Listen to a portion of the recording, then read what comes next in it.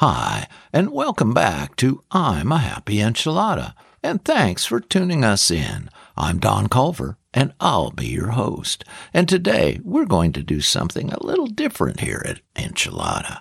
Now, I started to do just one episode on self-care, but it became apparent that there was way more to dive into than we could do in one episode. So I decided to break it down to, probably 3 or 4 episodes and see how it goes.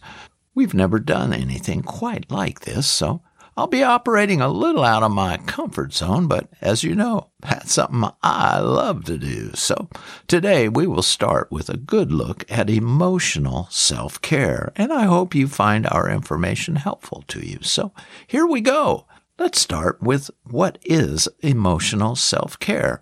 Well, emotional self-care refers to the act of becoming aware of and identifying what you are feeling and allowing yourself to channel those feelings in a way that benefits your overall wellness.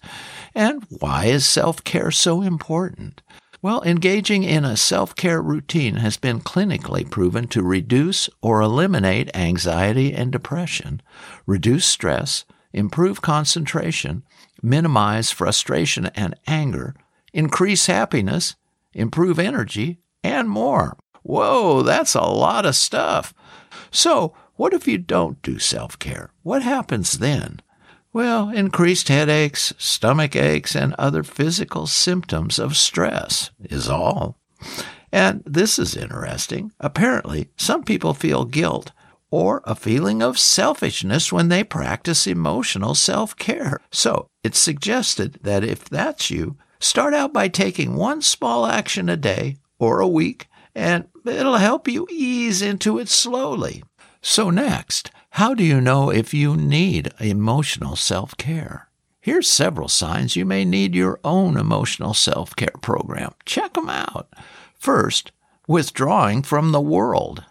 Increased irritability, emotional numbness, constant fatigue, difficulty concentrating, trouble making decisions, and constantly feeling guilty. Whoa, that's a pretty intense list. I must admit that I can relate to more than one of those in my life today. Yes, I sure can. And it's obvious to me that I need to work harder at practicing more self-care in my own life. And it's also obvious to me that having your own emotional self-care plan can be very beneficial to your overall well-being. Okay, we've broken the ice on the topic of emotional self-care. So now let's look at some simple strategies that can be helpful in your life.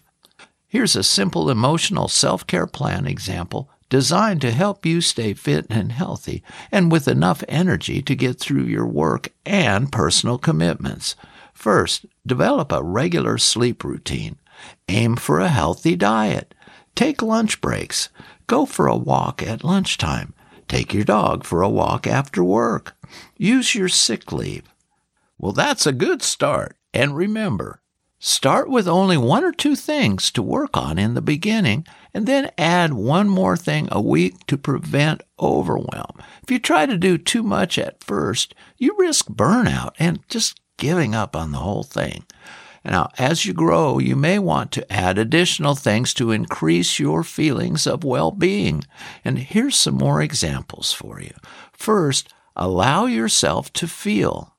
Get to know your emotional triggers. Put your own needs first.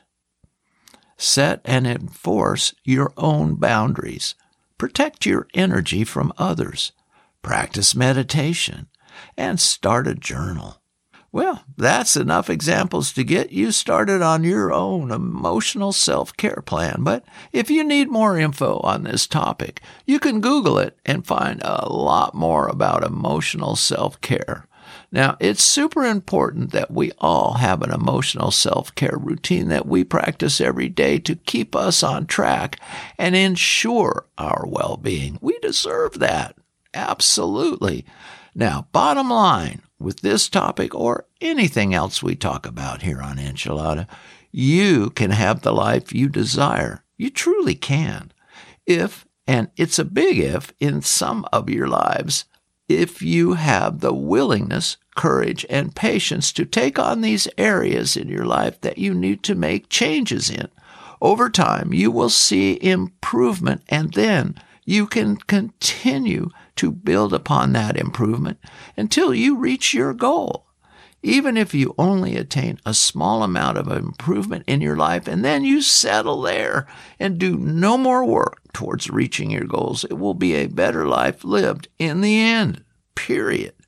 To a few of you, all this may seem like just more BS or a good idea, but just too doggone much work to accomplish and remain in that alternate reality called denial and don't change a thing. Maybe crack another beer, do a little dope to get you through another miserable day, or just complain that life is unfair and your situation is someone else's fault. Well, in the end, it's your life and your choice. So choose wisely, my friend. Well, that's all I've got. So until next time, God bless and be a happy enchilada. Bye.